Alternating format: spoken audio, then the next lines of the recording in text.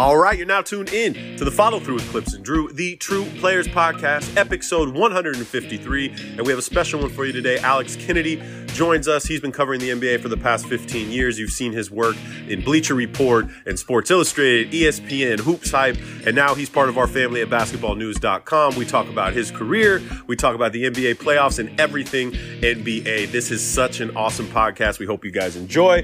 Drew, kick that intro music.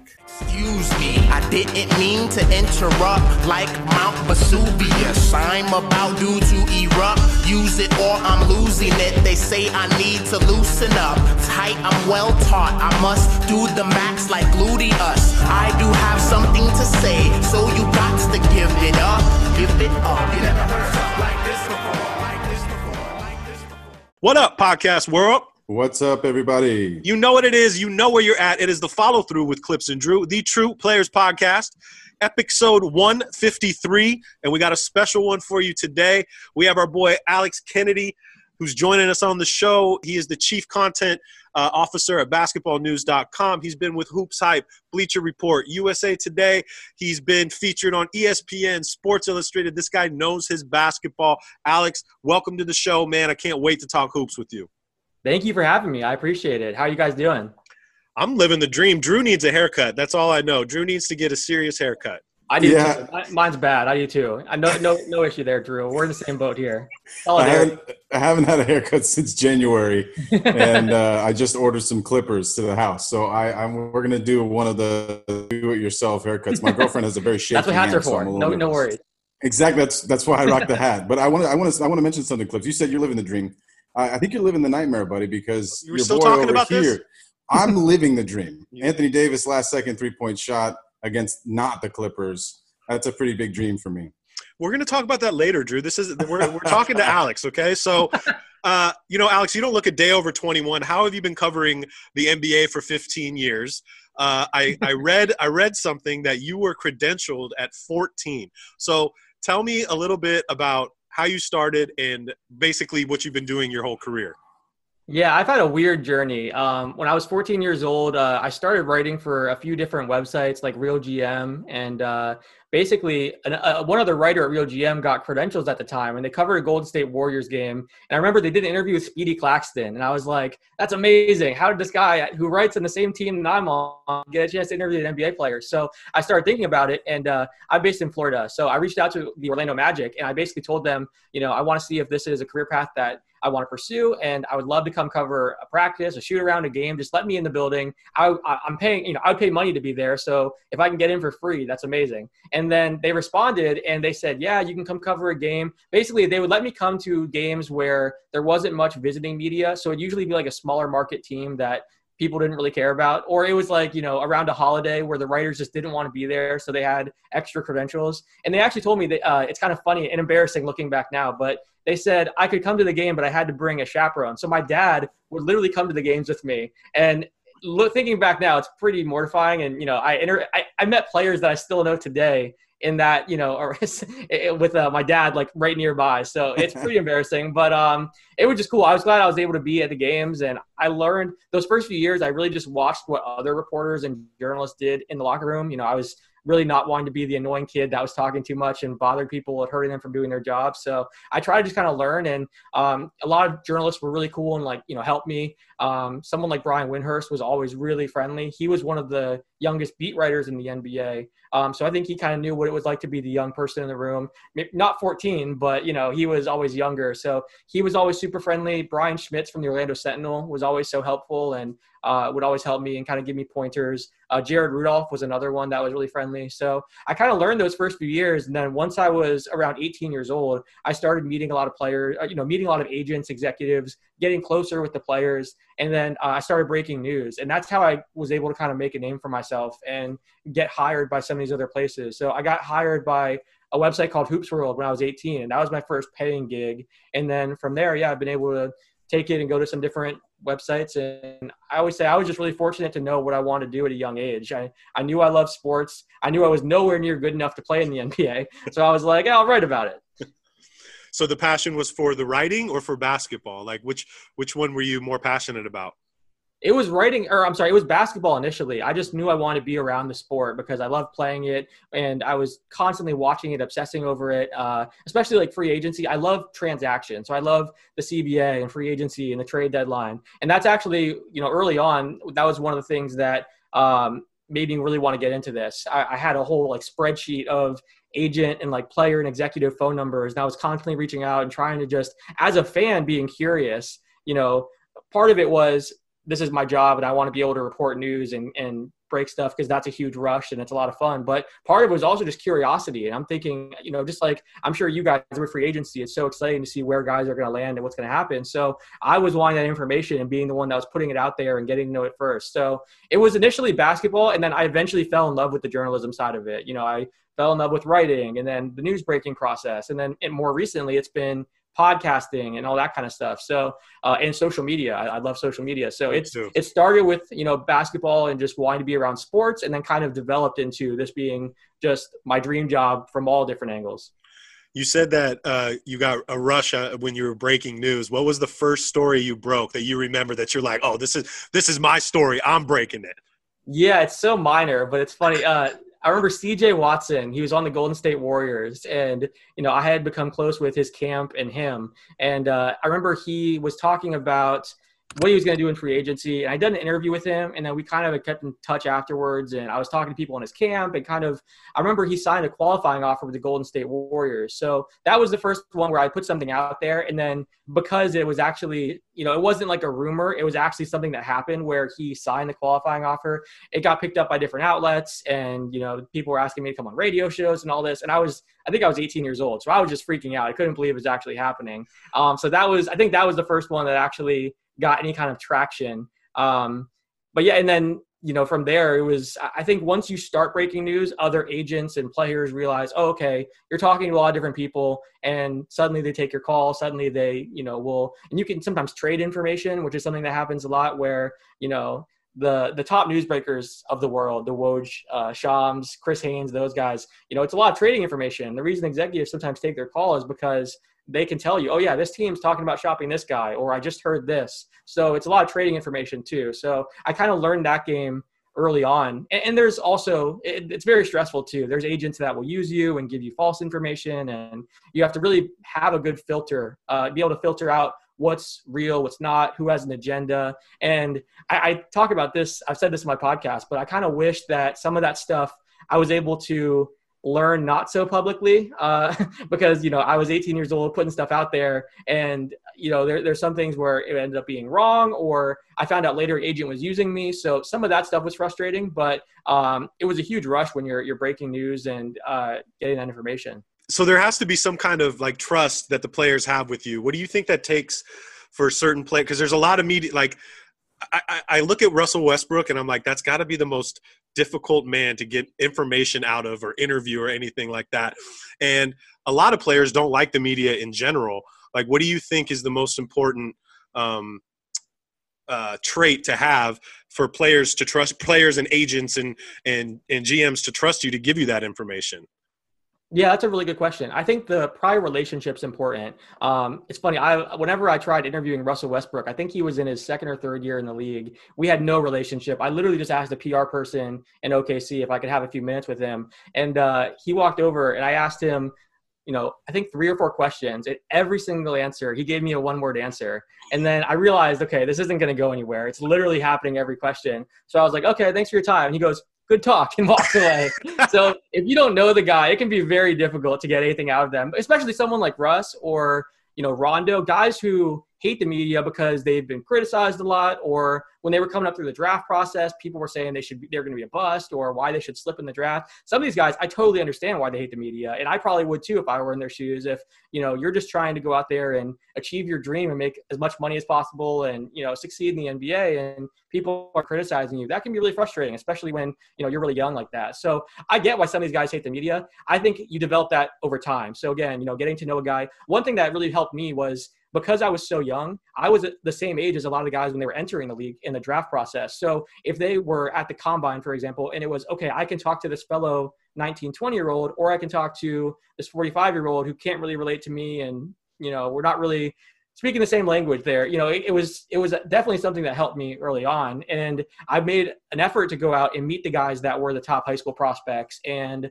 I would go out to all the training sites every offseason. So I'd be out at Impact Basketball in Vegas, IMG Academy in Florida, all the different training sites I can get into, because, you get to know those guys really well in those candid conversations and away from the locker room. And then when you do run into them during the season, you're not just reporter number 20 who's in the middle of a scrum. They know you and they've hung out with you away from the game and away from the locker room. So that was something that really helped me. And I feel like over time, guys got to know, okay, first of all, I'm not out to get them and, twist their words and try to trick them, which you do see. I've seen that in locker rooms where I'm literally standing there for the interview and a guy asks a question. And then whenever you actually see the guy tweet it out or write an article, it's totally taken out of context, or they're basically just trying to trick the guy to get a few clicks. And then the players, of course, never going to trust them again, but they're not really caring about that. They just want that one story. So I think that's part of it too. Guys are going to trust you.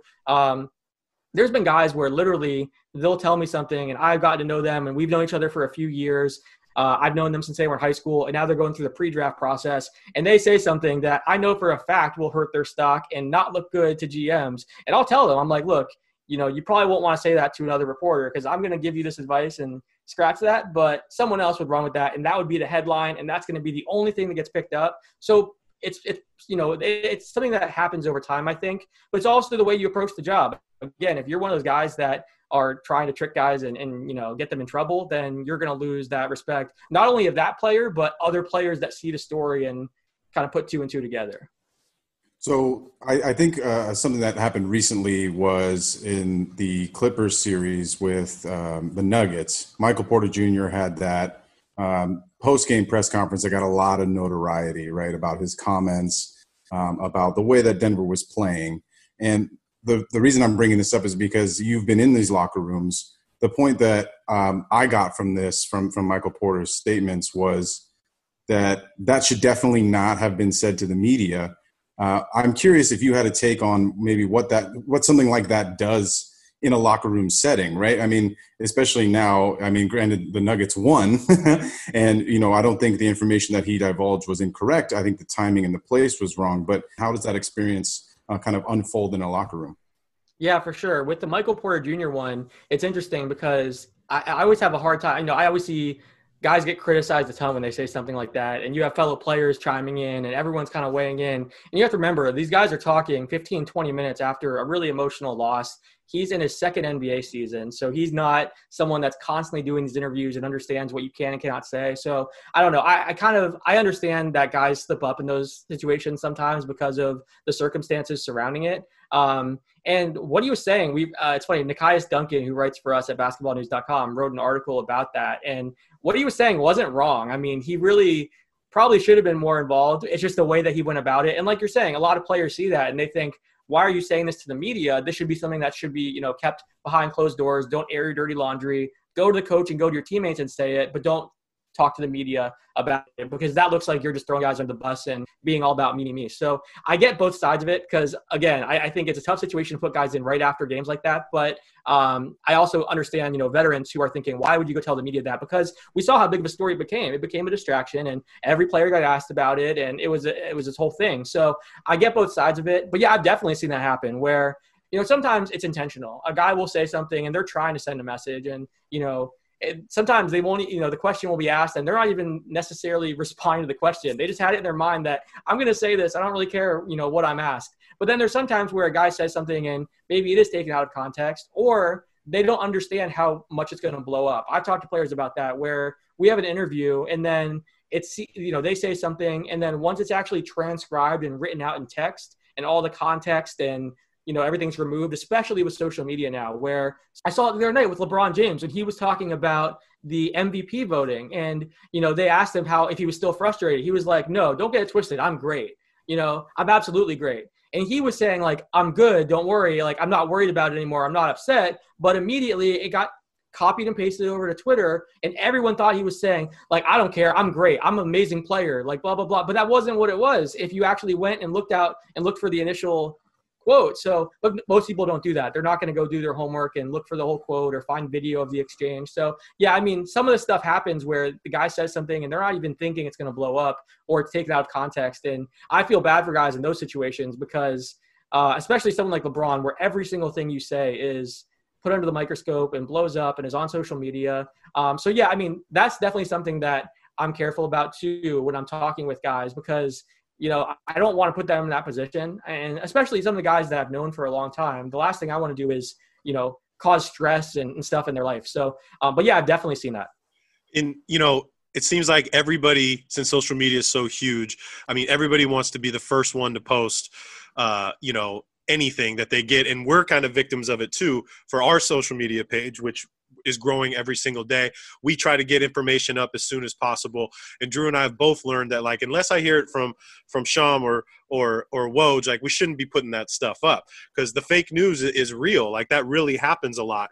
And to go off what you're saying, just from something that happened yesterday, that was reported, like, did you guys hear about, like, the Paul George meeting after the game, and he said, and somebody said that there was eye rolls and all this stuff, but, like, who's leaking that info, first of all? And is that even true? Like, I'm not even going to post that. I just think people were finding something more about Paul George to post to just piss people off and piss people off like me. But I'm not buying it. Like, if I don't know who the source is, like, who's leaking that info?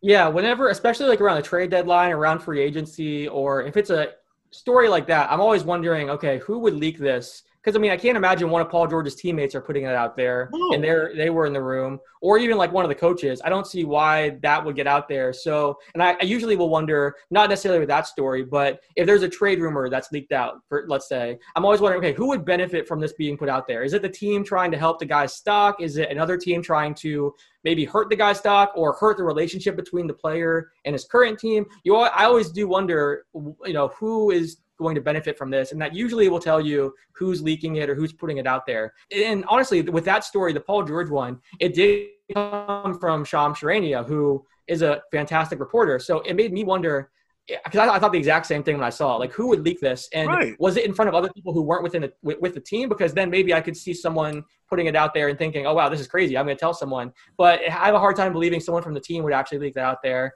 And yeah, I mean, it does feel sometimes like, you know, it's not even just the reporters that do this, but it feels like everyone's kind of just kicking a guy when he's down. Like, you know, putting that out there, it's kind of like, I already feel bad for Paul George and everything he's went through. You know, he opened up about his mental health struggles in the bubble, and obviously he had a rough number of games in the playoffs. So, you know, to put that out there and make him look even more foolish, it makes me wonder, you know, I don't blame Shams at all, because if I got that information and it was from a super credible source, or you confirmed it with multiple sources, you're going to put that out there because we're talking about it. I mean, people care about that stuff, but for sometimes the people who leak stuff like that, you know, it definitely makes me wonder where that's coming from or what their agenda is. Yeah, and it's funny, like, people will post breaking news: Miami's really interested in Giannis. It's like, no shit. Every team in the NBA is interested in Giannis. Like, we know this. Like, every team's going to approach him in free agency, you know? Yeah. And I'm interested in Rihanna. Breaking news. Yeah. Hey, so go ahead, Clips. So good. It's you. Oh, I was gonna transition to the current status of the bubble. I mean, you've been covering the league for so long. This is obviously a very unique situation. I was curious, with all of the relationships that you've built with the players that were there, what your sense of this whole bubble is from maybe an insider kind of perspective. Because from an outsider perspective, as a fan and, you know, as someone that reports on things, this has definitely been a success. I just want to know if that's similarly how the players that you're in contact with have viewed this bubble. In yeah, that's a great question. Yeah, I think everyone's viewing it as a success. The fact that the NBA was able to put this together in a pretty short amount of time, it's very impressive. You know, we haven't had a single positive test from within the bubble, which I think is the biggest thing. You see, you know, Major League Baseball was dealing with an outbreak and different things like that. So yeah, I mean, it's probably the safest place in the country right now. Initially, whenever I was thinking, okay, you know, about going to the bubble, or media was talking about it, I was wondering, you know, is it going to be safe? Because there was some talk about employees maybe coming and going or things like that, but it's been a huge success, especially from a health standpoint. Now, when you talk to players, I think they tend to compare it to a normal season, but it's impossible to have a normal season right now. So that's the hard thing. And I think there is some question on the player side of whether or not this is sustainable. Like next year, could they do a bubble for the entire season? That's where I think you'd run into some issues where, we're seeing right now guys are already, dealing with depression or some different issues within the bubble. If you try to have an entire season in the bubble, I don't know how that would work unless their family's with them the entire time. Maybe you take a break. You have a few months in the bubble, take a break, few months, take a break. I don't know. There's been some different discussions like that. But I think the fact that it was just the seeding games, which were, only a couple games and then the playoffs, it made it a little bit easier. But as far as what's going to happen next season, I know the NBA's goal is to have every team back in their arena and try to have as normal of a season as possible, even if there's not fans in attendance. But I don't know how that would work. I'm not sure come next season, come December, I don't know how different things are going to be. So you have the same issues that they ran into in March, if that happens. Now, the NFL has had success. We're seeing that there hasn't been any positive tests. So if they can figure out a way to do it, that would be great. Because I think that's the biggest question that players have. How long will this work? Can we do a bubble for the entire season? And the answer to that is probably no, unless, again, they're able to figure it out where they schedule it way different than a usual season. So, yeah, I'm curious to see how it works out. But I think players were impressed with the safety aspect of it, but also they've done a really good job of trying to keep guys entertained in there. And, we've seen a lot of different videos that leaked out where guys are fishing and they're hanging out in the players lounge, or, they're at the barbershop all together. Like they've done a good job of making sure it's not just, hey, go to the gym and then go back to your hotel and go to sleep and then back to the gym the next day. Because, that would be just rough. And that's a lot for your employer to ask of you. I've said that all along, where these guys, we tend to think of these guys as, video game characters or superheroes, but they are people who are basically being asked by their employer, hey, leave your family for 4 months and just focus on work, which is a pretty tough ask. But they've done a pretty good job of making guys, giving guys a number of entertainment options and things like that in the bubble too, letting them bring their families. I know it took a little while because there was a spacing issue. They wanted to make sure that the bubble wasn't too big, but I think the NBA has done a fantastic job considering the circumstances. All right. So Alex, you wrote a really good article about my Clippers the other day, and I'm so tired of talking Clipper basketball with Drew. Having an unbiased opinion would be phenomenal for myself. I've literally waited my whole life for this basketball team. Getting Kawhi and Paul was just so huge for me and for Clipper Nation. And going into the playoffs, a lot of people had us winning the title, and at least Clippers, Lakers in the finals. In true Clipper fashion, we crumbled. All right. It was a really horrible display of basketball and team effort and chemistry. And I wanted your feeling on it. I want to know what you think the problem was, and who would you blame?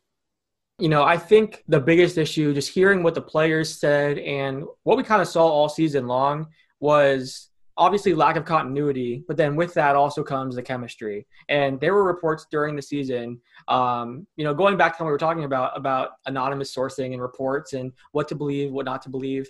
There were multiple reports about this team having chemistry issues. And then we heard Patrick Beverley shut it down. Lou Williams said the guys were literally talking about it and laughing together at the reports because they were so inaccurate. But then sure enough, after Game 7, Lou Will came out and said, we just didn't have the chemistry. We had the talent, but not the chemistry. And all these guys, Paul George was saying that the chemistry was the issue. And Doc Rivers was saying that the team, basically in Game 7 and in that series as a whole, one team looked like they had been together for years and one team looked like they had just started playing together. So I think there's no question that's one of the biggest issues. So that's why in the article that I wrote that you mentioned, it talked about how, first of all, bringing the team back and having some continuity and working on that chemistry seems like it would be a good approach. And then second, with the situation they're in as far as their cap flexibility and their draft capital, it's not like they can just say, okay, we're not going to re-sign Montrezl Harrell or Marcus Morris, and we're going to go out now and sign this star free agent and this other replacement player. They don't have the money to do that. They can go over the cap to re-sign Harrell.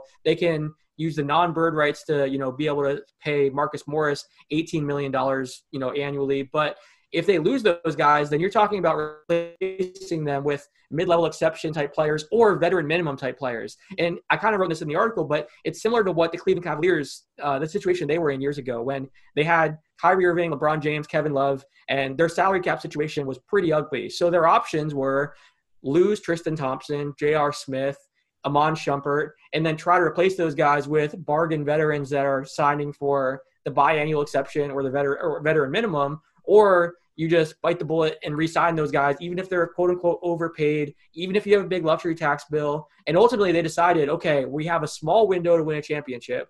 We're going to just go all in and pay for these guys. And it worked out. They won a championship the following year after paying Tristan Thompson, JR, Iman. So I think that's kind of, if I'm the Clippers, I'd bring this team back, run it back, hope the chemistry is better year two.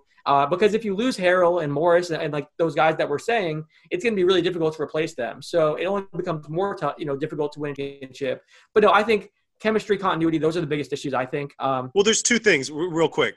Chemistry to me, like I don't think I think the Clippers had friendship chemistry. I think they all got along and liked each other, but that doesn't necessarily transition or translate to playing really good basketball together. Yeah.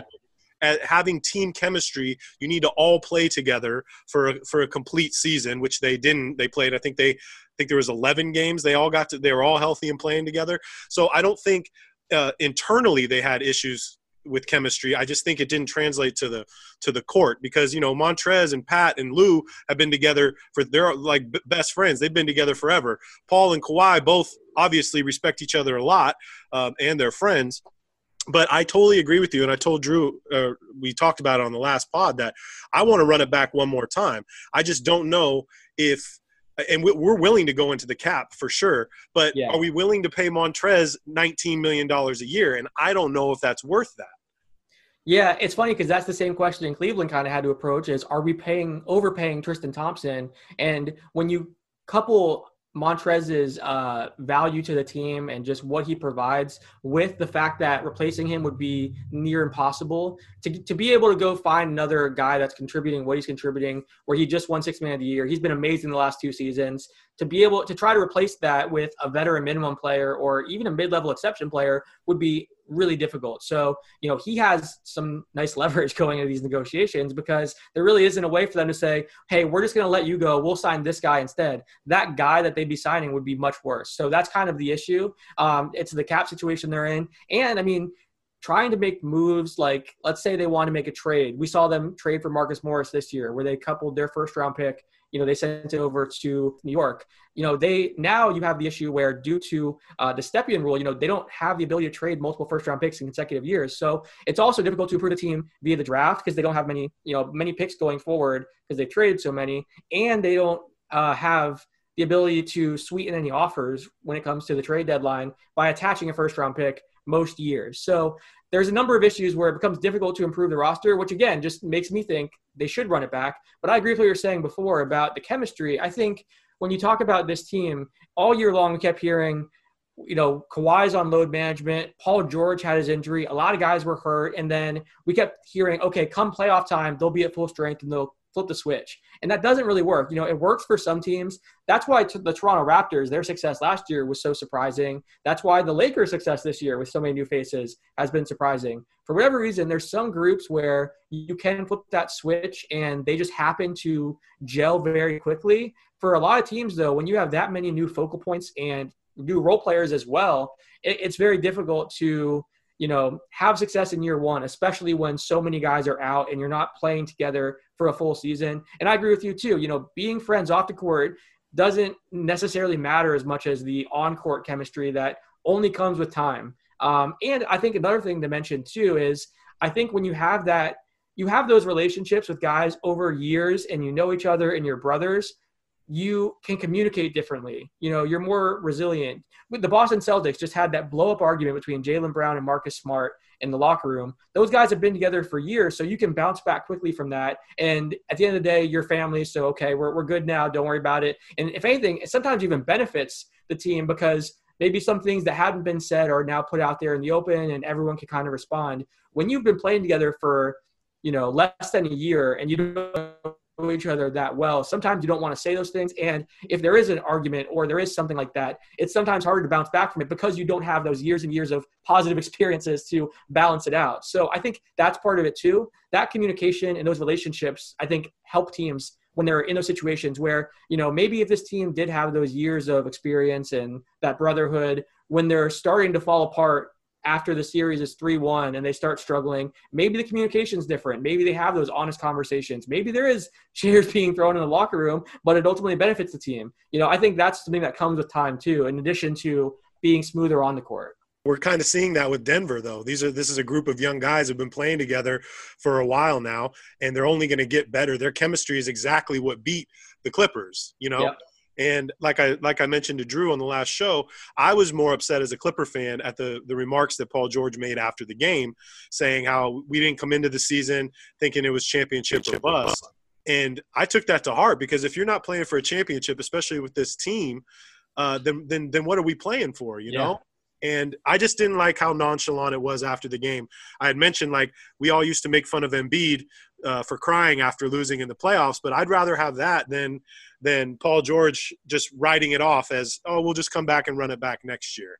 I completely agree. I think I always felt bad when, guys that are out there crying got crap on social media, because I agree. That's the guy I want on my team. And I'd probably be in that. If I'm out there play an entire season and then you go out like that, I would be that guy that's on the court crying. So I always related to those guys, and I agree with you. You'd much rather see that than, the guy being nonchalant. But one thing I will say is I do think it's a defense mechanism. You see that whenever guys first enter the NBA, they're usually on a lottery team that sucks and they lose a lot of games, and they're basically taught by their veterans, hey, you can't take a loss very, very hard. Never get too high, never get too low. When you win, you don't want to celebrate too much. And when you lose, just, go on to the next game and don't focus on it. Because if they were caring as much as we were every single night, and, then if this is their entire life, this is their job, they would be just a mess to be around. So that is something that guys, I think when they enter the NBA, they're just as raw and having a really hard time dealing with losses and celebrating after wins. But I think that eventually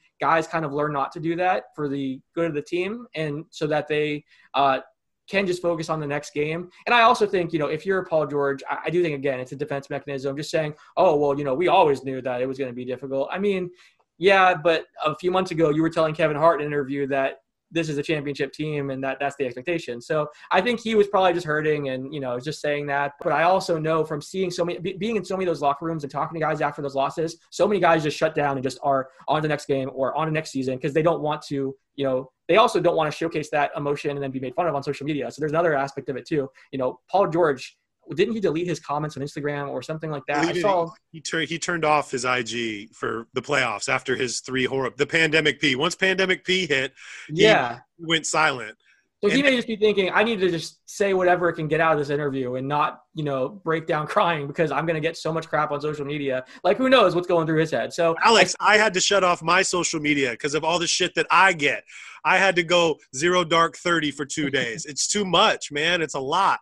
And I don't get the paycheck that Paul George gets. Yeah, no, I agree with that. Like I said, when I first joined this call with you, I said you're in the toughest position, because not only are you dealing with all our Clippers fans, you literally have to do a podcast with a Lakers fan who's rubbing it in your face constantly, including the first thing that he said when we joined this show. I know. This is what I'm harassed, bro. I get harassed on this show. You should be used to it by now, brother. You should be used to it by now. I am. That's why I don't make it, look, I'm still Clipper Nation to the fullest. I'm not going anywhere. Hold on. Alex, your point about the 2015 Cavs, I think is spectacular. I think that is so spot on. I want to go back to that, because I think the Clippers did everything right as far as trying to take advantage of these small windows. The NBA dictates that you have to leverage everything you can to try and bring in as many superstars as you can for these little blitzes, right? All these teams are building. They finally get the stars, whether it be the Clippers or, Toronto, Milwaukee, Philadelphia is a great example of this as well, where, when they have that window, it's important to just put everything into it and try for everything that they possibly can. So we can't fault the Clippers for doing that. And I do think, based on all the information that you shared in your article and now just in the pod, their only real option is to run it back. I don't really see many other options if they truly are still searching for a championship, which we all believe them to be. I do think, though, it's very easy for that scenario, whether or not you come out with a championship, to turn into the 2020 Cavs, right? So, 4 years removed, they have a championship, but now they leveraged everything. Obviously, LeBron leaving was a big deal. The Clippers are going to be very similarly faced with that kind of situation. Let's say they win it next year. Paul George and Kawhi are both, they have their player options and potentially free agents after that. It's unfortunate the way that it all went down, but I just don't see how they could have tried anything different or anything better than what happened.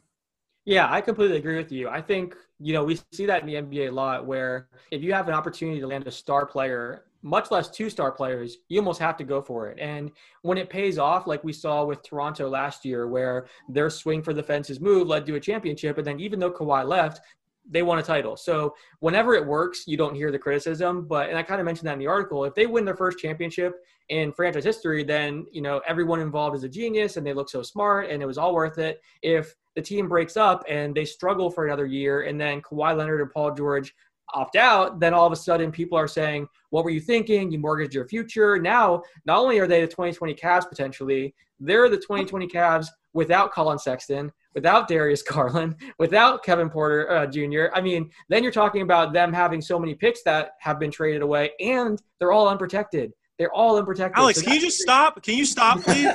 This is just – look, man, I can't go another 10 years, okay? I cannot go another 10 years like this. There is no rebuild. The Miami Heat lost their first year. We need to come back next year with just some grit. I'm done talking about the Clippers and you giving me all these horrible facts, Alex. I don't want to hear this anymore. I hear you. And I told you this before we started recording, but I'm a Tampa Bay Buccaneers fan. So I understand what it's like to have year after year of struggles. Now, we do have one championship in our franchise history, but I'm almost – this year we land Tom Brady, Rob Gronkowski, all these big names. So I'm almost bracing myself for a letdown because I'm so used to it as a Bucs fan. I'm like, I'm not going to do this again. I'm not going to get my hopes up. And then all of a sudden, come playoff time, I'm super bummed and frustrated. So let me just say, I totally understand. I can relate to you right now. But yeah, I mean, I think at the end of the day, what it comes down to is this team went all in on this group. They knew what that entailed. They knew it could lead to a dynasty if it's, the best case scenario, or a really crappy future with not many draft picks and much flexibility. So because they've went all in, they really don't have much way to wiggle out of it now. Now, you could argue they could fire Doc Rivers, but at the end of the day, what does that really accomplish? Now you're going to a season where you're still not on the same level continuity or chemistry-wise as some of the other teams that you're competing with, and you have a new head coach who's trying to install a new system and get to know the players and all that. So that's a whole other layer that's difficult. So I think, just like you said, the best thing to do is run it back, go into luxury tax. Steve Ballmer's been extremely aggressive. And, that is one thing where if you're the Clippers, you have to feel pretty good about the situation you're in, because you went from having arguably the worst owner in professional sports to the best, maybe.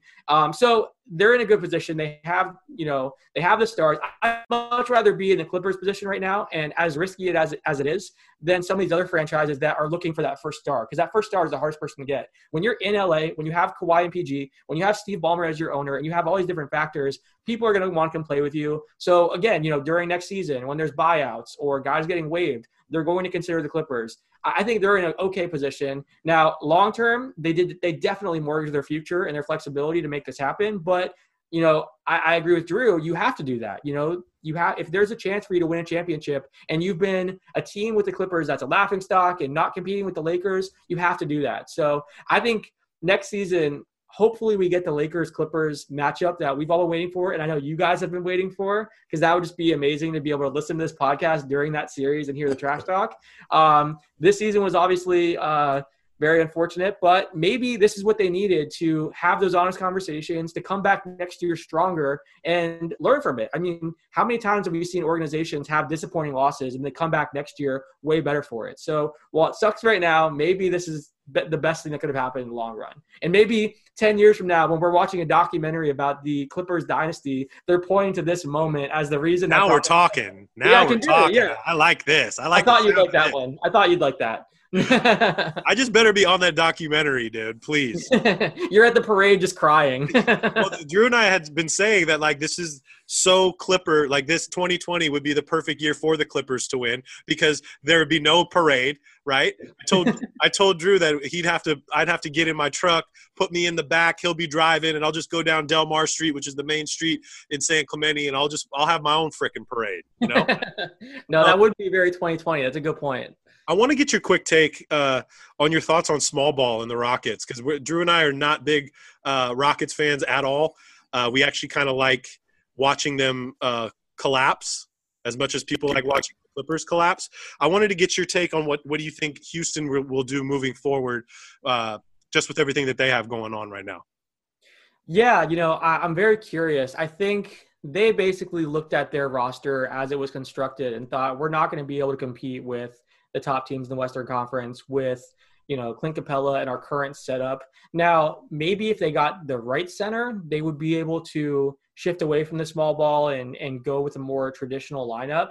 But I think it's one of those things where, and it's funny because we used to hear this about teams that were, really fast paced and shooting threes. It wins a lot of games in the regular season, but how does it translate to the playoffs? Can you win a championship playing that way? And that's now what we're hearing with, the Rockets and small ball. And I think it's interesting, I think Daryl Morey is very smart. I will say that. I think, people disagree with him and they think he relies too much on analytics and they bring out these different arguments, but I think he is very smart. And I think he typically zigs when everyone else is zagging. And I think it could work with the right personnel. I think Robert Covington did a fantastic job and PJ Tucker did a fantastic job.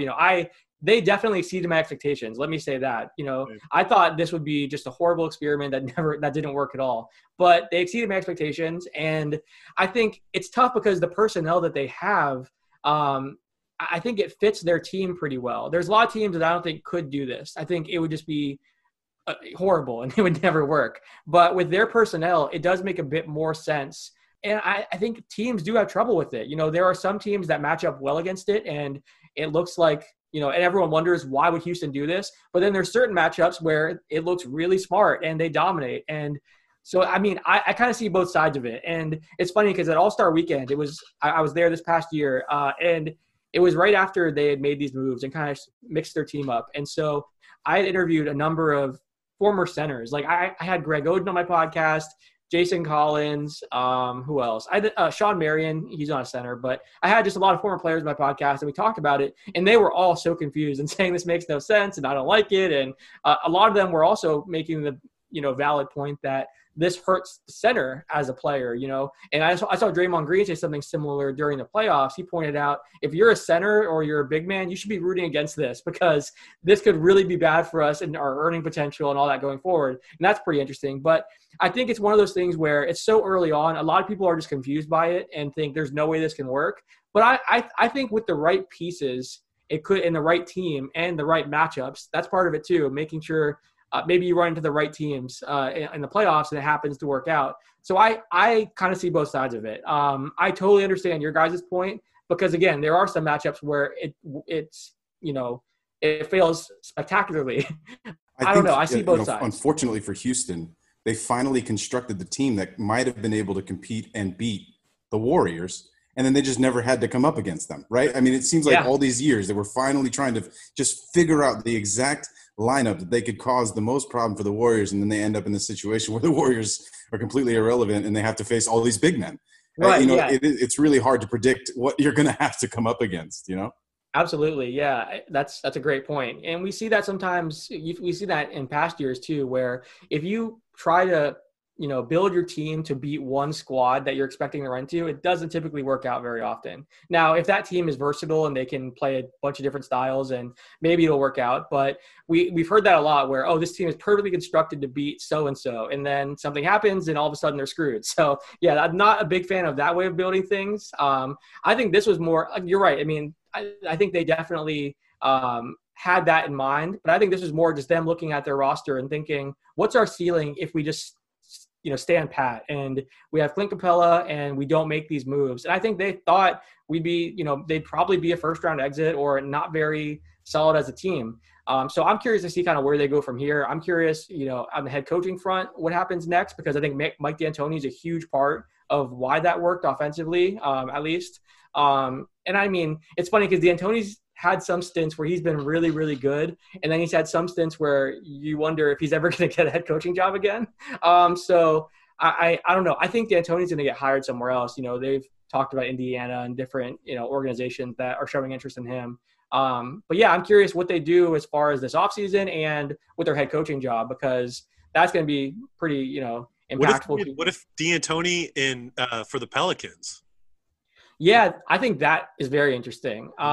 I think entering this season, they went from everyone was focusing on them as like a young, rebuilding, developmental team. And then once they got JJ Redick and Derek Favors, everyone's like, okay, wait a second, maybe they could actually win this year. And then, it didn't work out that way. They still played very well, and their young guys look great. So I'm wondering, okay, are they going to now say, we kind of got ahead of ourselves, let's pump the brakes and get a developmental coach? Or do they say, look, we want to win now. We want to bring in that kind of coach with these players. I'm not really sure, And there's also, you have to look at the relationships too. Like, does someone like David Griffin go after a Ty Lue, who he worked with in Cleveland and knows very well? And not only does he know Lue well, but if Ty Lue gets the job, he's probably going to bring in some of the same assistants. So there's just that familiarity all around. Or does he go in a different direction? I think David Griffin's an amazing executive. I have a ton of respect for him and what he's been able to do. So I think he'll make a smart decision. I think they're casting a pretty wide net. So they're going to talk to a lot of different people, because when you have Zion and that young core, it's a very attractive job. You're coming in as a coach and you're excited to coach that group. So there's not many not many candidates that they could that they're not going to be able to get on the phone right now. They're going to have their pick. So I'm curious to see what they do too. D'Antoni could be interesting there for sure. I would, this is me just completely making this up right now. So for all those people that are listening, this is not breaking news, and I don't want to put any words into Alex's mouth, of course. But you mentioned relationships, and D'Antoni has a fantastic relationship with Steve Nash, first-time head coach in Brooklyn. Obviously, D'Antoni's not going to get the same amount of money that he would as a head coach if he went there, and they already have Jacques Vaughn, geared up as the secondary coach. But who knows? Maybe D'Antoni decides to take a step back from having all of the pressure on him. He is getting a little bit older. Maybe he steps in not necessarily as an assistant coach, but in some form gets involved with the Nets organization. I think that could be interesting too. That's interesting because he does have the Nash relationship. Hot take, Drew. Hot take. If he does it, I think it's hard once you make that transition over to get back assistant to get back. But I mean, and he's also 69, about to be 70 years old. So he may be thinking, look, this is my last contract. I want to be a head coach and then just retire. And sometimes ego gets in the way too, where some of these guys are thinking, I'm not going to be an assistant. I'm definitely not going to go somewhere where I'm not the lead assistant because I'm Mike D'Antoni. Look what I've done. Look at my resume. So, I mean, I don't know if D'Antoni's that way, but I just know it's a natural thing. If you're a person that has a great, tons of accolades, success, there could be some ego there too. But I don't know. And I think the fact, if he wasn't getting mentioned as a candidate for some of these head coaching vacancies, I think maybe that would be something that is considered. And look, that would be amazing for the Nets because I think he would do a fantastic job. And you're someone like Steve Nash who's coming in as, you have zero coaching experience. He was a player developmental guy, but didn't have any coaching experience. Having D'Antoni next to you on the bench is the best thing you could ask for. I mean, we saw that with Steve Kerr when he took over for the Warriors. He surrounded himself with Alvin Gentry and Ron Adams and different guys that could make up for his lack of experience. So I think the fact that, Jacques Vaughn doesn't have a ton of experience either. I had him in Orlando, and he really struggled those first few years where, veterans in the locker room weren't really taking him seriously. And some of the younger guys, they didn't really know better because they were new to the NBA. But he had a hard time where some of the veterans went from Stan Van Gundy, who is way different as a coach. And, say what you will about Stan, but the guy is really, really smart when it comes to X's and O's and those kind of things. So going from that to Jock, I think was kind of a shock for some of the veteran players. So Jock has obviously gotten much better in the years since and has developed some experience. But yeah, I mean, D'Antoni on that Brooklyn bench would just be so amazing for Nash and would give him such a boost. I just don't know if he'd be willing to accept that. But if it's not D'Antoni, Nash and the Nets should be looking for as many experienced people as possible to surround him, because that's really the key to, young coaches and inexperienced coaches succeeding, the guys that are around them. So we got to talk about Drew's squad. We got to talk about the Lakers right now. They're up 2-0 on Denver. Heartbreaker for Denver last night. I was telling Drew before you hopped on that, after Jokic made that, first of all, Jokic now doesn't know how to shoot a three and doesn't want to take a three. But in the first round, he's Reggie Miller, okay? And now in this series, he's just second guessing everything that he's doing. But in that fourth, Dwight Howard's in his brain, bro. Dwight Howard's in his brain, man. Well, it's crazy because I saw them dancing on the sideline early in the game. J.R. Smith was just going buck wild, doing all the dancing and talking. And then I'm like, oh, dude, they're going to lose this one. They're definitely going to lose this one. And they blew their lead. And then all of a sudden the fourth quarter comes around and it's AD versus Jokic. Jokic makes that crazy behind the back just tip in. And then supposedly last play, I was so shocked that LeBron gives it up, and it goes to Caruso for the game winner, which was just so shocking to me. But Drew, you got the victory, 3 by Anthony Davis, great run play by Vogel. What's your thoughts on that game? What's your thoughts? Well, honestly, I was sitting here as the lead got smaller and smaller, and I'm going, okay, this is a very similar sight. I mean, we just saw this happen in the Utah series. We saw it happen against the Clippers. Like, here we go. The Nuggets, their comeback, they're a second half team. And luckily we did just enough to stave off that comeback from being completed. That is something that we have to continue to do. This is what the Nuggets do. They try their best in the first half. Sometimes it works, sometimes it doesn't. And the second half is when they come out and they actually start playing their best basketball. So I expect us to have to do that, in the rest of the games in this series if we want to win the series. I was very pleased with the fact that we were able to just at least keep that lead and stop. I mean, eventually, I guess the Nuggets ended up getting up by 1 point with how many seconds left in the fourth quarter. But maintaining our lead, at least as small as it got, was, I think, very, very important. And honestly, dude, Anthony Davis hit a hell of a shot. And as much as we want to, praise Anthony Davis and praise Frank Vogel for the play call and all that stuff, if that doesn't go in, people are definitely going the other way, saying that's a terrible play call. Like, you have Anthony Davis and LeBron, you're only down by 1. Why would you call a 3 for, your center? There'd be eye rolling in the locker room for sure. That would be a hot take. Hot take. Yeah. Yeah. I'm amazed that Anthony Davis hit it.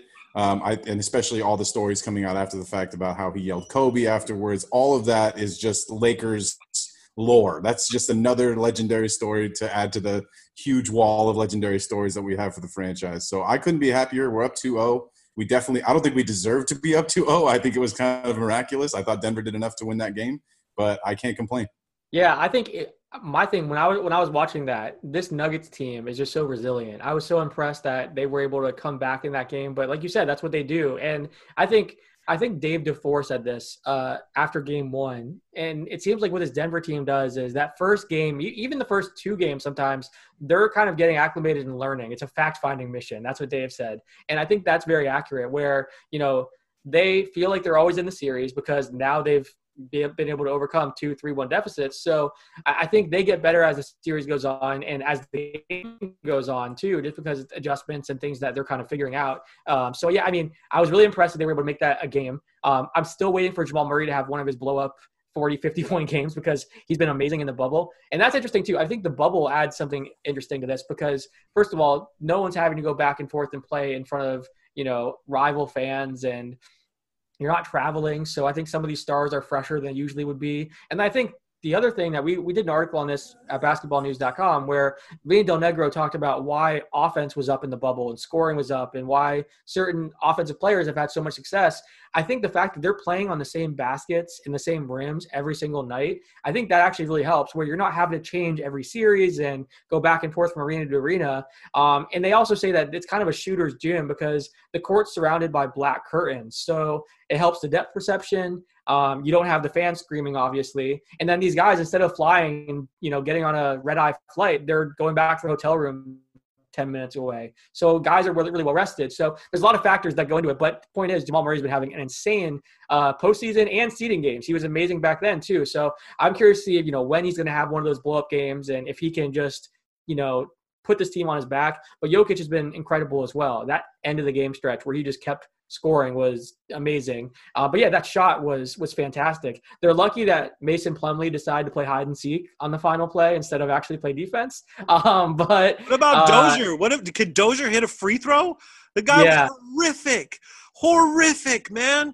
Yeah. So wait, I have a question. While you're watching these games, are you rooting for Denver and just rooting against the Lakers every single play? No. So we discussed this. No, I'm not that Clipper fan. I'm really not. I had mentioned that that I want the Lakers to win it for Kobe. It's the first time in my life that I've said that. But inside, it'd be really nice if the Lakers lost to Denver, because then it could be like, see, you lost to them too. Maybe it could take a little bit of the pain away. But I'm not emotionally invested at all in any of this. but it would be nice to win it for Kobe this year. Like, I also don't understand why the Lakers don't wear the Mamba jerseys every single game. Seriously, that's incredible. They're unstoppable when they wear them, and especially apparently if you yell out Kobe when you're making crazy shots. So it's pretty amazing. Okay, so I have two more questions. One, do you have a vote for any of the MVPs or anything like that? Do you have a vote? I don't, unfortunately. But I have plenty of thoughts on it. Well, who would you take if you had to vote this year? Who was your vote? Yeah, I think it was Giannis. I think once the playoffs started and the Bucks lost and the seeding games, obviously, I think people started thinking, oh, it has to be LeBron, and it really helped his argument. But I think if we're talking about the season as a whole and looking back at, the regular season before the pandemic and all that, what Giannis was doing was just unprecedented. He was playing at another level. And I think it's always tough too. Whenever a guy wins MVP the year before and then improves on their stats and does even better, we see that all the time. We saw it with Steve Nash, and the voters have a really hard time thinking, okay, well, we gave it to him last year. He's even better now. So how do we justify giving it to someone else? And I think there's also LeBron fatigue. We see that all the time. If there's someone else that has an equal or maybe even a little bit better case, then LeBron's going to have a hard time winning it, because I think they feel like we give it to LeBron so much, we should just mix it up. I think we saw that especially when he first went to Miami and he was kind of the villain, and we saw Derrick Rose get it that year. I think Rose was amazing that season, but it almost felt like it was just LeBron wasn't an option. So who are the other candidates? So, I would have went Giannis, and I think what LeBron did this season is insane. At his age, I know Father Time's undefeated, but he's putting up a hell of a fight, and I've been super impressed. I would have went Giannis, and I think what he did this year was just ridiculous. And if they advance in the playoffs, I think that conversation is different. Now, I will say the NBA does have a problem where they don't do a great job of defining what MVP is. They don't say, is it the best player on the best team? Is it the guy that's most dominant? Is it the guy where if he's out for the season, the team's going to be impacted the most? We don't have a clear rubric to grade on, so everyone has different things. I know that Ramona Shelburne came out and said that she's more of a narrative based voter. We have people that are more analytic based. We have people that take MVP and think something different than the voter next to them. So I don't know. I have a hard time. I feel like MVP needs to be more clearly defined, and honestly all the awards, like most improved player, should be more clearly defined too, because sometimes it's a guy that's already a star that makes the biggest jump. Sometimes it's a guy that struggled and now all of a sudden he's a key contributor. Sometimes it's Hedo Turkoglu, who has been around forever and just has a big jump. So I don't know. It's confusing. They need to do a better job of defining what the awards are and what the criteria is for each award. You've worked for a lot of different people. You've been in this game 15 years. I want to know just why you made the jump. What made you make the jump to basketballnews.com, and maybe tell them a little bit about what we're doing over there. Yeah, absolutely. So I was really impressed with the vision for basketballnews.com. I had worked at Hoops Hype and USA Today Sports, and it was an amazing job. I was there for 4 years, and I love those guys, and we ended on really good terms. I'm still friends with all of them. But whenever I heard from, Scott, and who's our CEO, and Chad, who's the founder, I really loved the vision that they had. And basically their idea was to put together a website where we have, top journalists, but then also player contributors who are coming on and doing podcasts and writing articles and doing videos. And they had a very ambitious vision where they wanted to create long form content like web series and documentaries, and be able to have them on the site. But then also there would be times where we're putting them on Hulu or Netflix and things like that. It's not just the vision, it's the fact that it's realistic and they can actually do these things. So their goal is basically to build out a website and have written content from journalists and players, but then also have this podcast network, which is where you guys come in. The podcast network, I'm super excited about it. They want to be able to have 10 podcasts on this network by the end of year one. We're halfway there at this point, and we're actually going to be adding a few more very soon, which I'm very excited about. But yeah, the idea there is just to have this network of awesome people, some players, some journalists, some fans, some entertainers, just being able to talk hoops. Some of the shows may, have basketball elements, but then they're also going to focus on other things as well. So I think there's just so many different cool things that they want to do, from the articles to the podcast network. The video that they're going to be putting out and the long form content is going to be amazing. We've seen that's kind of where things are headed in this business. People want to see web series and stuff like that. So I'm excited about that as well. And then, the players we've been able to add is what makes me so excited, because we have James Posey, we have Vinny Del Negro, we have Atan Thomas, Troy Brown Jr. from the Washington Wizards. We're about to add 2 or 3 more players, which is very exciting. That should probably be happening here in the next week or two. So, and then we're actually adding 3 or 4 more writers too, including one really notable name. And that's probably happening tomorrow. So I'm very excited about that. Honestly, I think with this business, what I've always kind of felt is that just produce really cool content and people are going to notice. Put together a really talented team and you're going to do great things. So that was really what made me want to come work here and be chief content officer. They basically said, we're going to give you the resources to build your team that you want to build and bring in different journalists and players. And that was awesome. I was really excited about that. So it's been very busy over the last few months, just having tons of conversations with players and writers and figuring out who are the best pieces. And I think we found players that are super passionate about this. A lot of these guys played in the NBA for 10, 12, 13 years. So they didn't need a gig like this. They have plenty of money and they could just golf every day if they really wanted to. But instead, they want to tell stories and talk about their career and analyze the current NBA players and teams. So we got guys that I think are really passionate about this and are going to do a great job. So I'm really excited. I think the podcast network's going to be a big success. And I was really glad you guys actually joined before I did. I think you were one of the first podcasts on. So in my initial call with them, they had mentioned that you guys were on the network, and I went and listened to, some of your episodes, and I was impressed. And I thought that was really cool, because the big thing too is having a lot of different perspectives. So, if I'm providing the journalism perspective and doing interviews, and then players are giving their own personal experiences and having player-to-player conversations, the voice of the fan and the really entertaining, funny podcast, that's really needed. I think you guys provide that. So, and then now we're talking about expanding that even further. And, we just acquired a podcast called Dishes and Dimes. That's an all-female podcast. And we're talking with executives and coaches. They're funny, dude. They're hilarious. I love their stuff. They're all Raptors fans. People that don't know, they're Raptors fans, but they know so much about the NBA. They're super knowledgeable, but they're so entertaining, and they have great chemistry. They're all really good friends. So, they're kind of like you guys. They're always teasing each other, and, some of them are, DeMar DeRozan stands. Some of them are Kyle Lowry stands, and they fight and bicker. But it's hilarious. It's a really good podcast. So we brought them on, and they kind of have the same voice of the fan type feel. I think at the end of the day, just we're putting some really talented people within this company, and I think we're going to be able to do some really cool things. So I'm really excited. We are too, man. We worked really hard for 3 years, and we knew, as soon as Scott hit us up that we wanted to be with basketballnews.com. So everybody should just tune in, check out the website. I have one last question though, Alex. Shoot. Been working hard for 3 years, Drew and I, and we don't have a source. I need a source, bro. Will you be my source, my incognito source, just to say that I have a source? Can you be that guy? I would be honored to be your source. I will be your off-the-record, anonymous league source. Yes. We did it, Drew. We did it. We have a source. We have a source. I love it. Hey, dude, this was so awesome, and I hope we can do this more. Like, I would really love to have you on more if we can. Yeah, let's do it. I think this was a lot of fun. You guys know your stuff. You're really funny. And If you don't reach out, I'll be offended. We will definitely reach out. We do definitely want to give you, obviously, the platform to plug all the stuff that you have going on as well. Obviously, Basketball News is a main piece of that. But go ahead and let people know where they can find you, socials, and all that good stuff.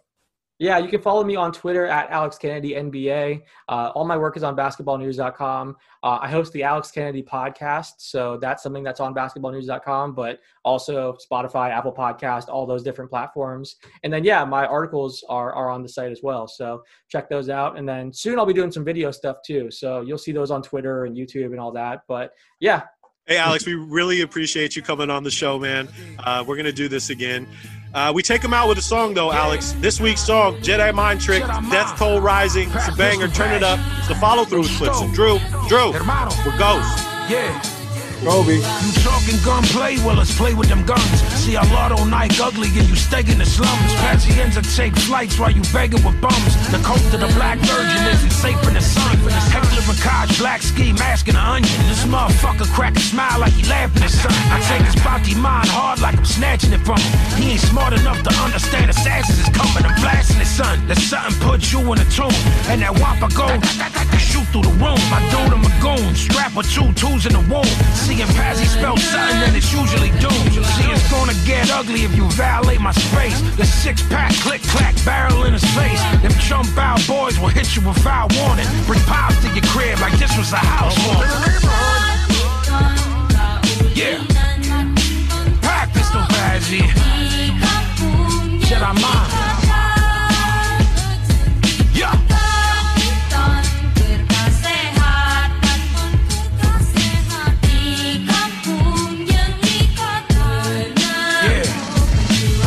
Doggy, that's the type of weapon you with.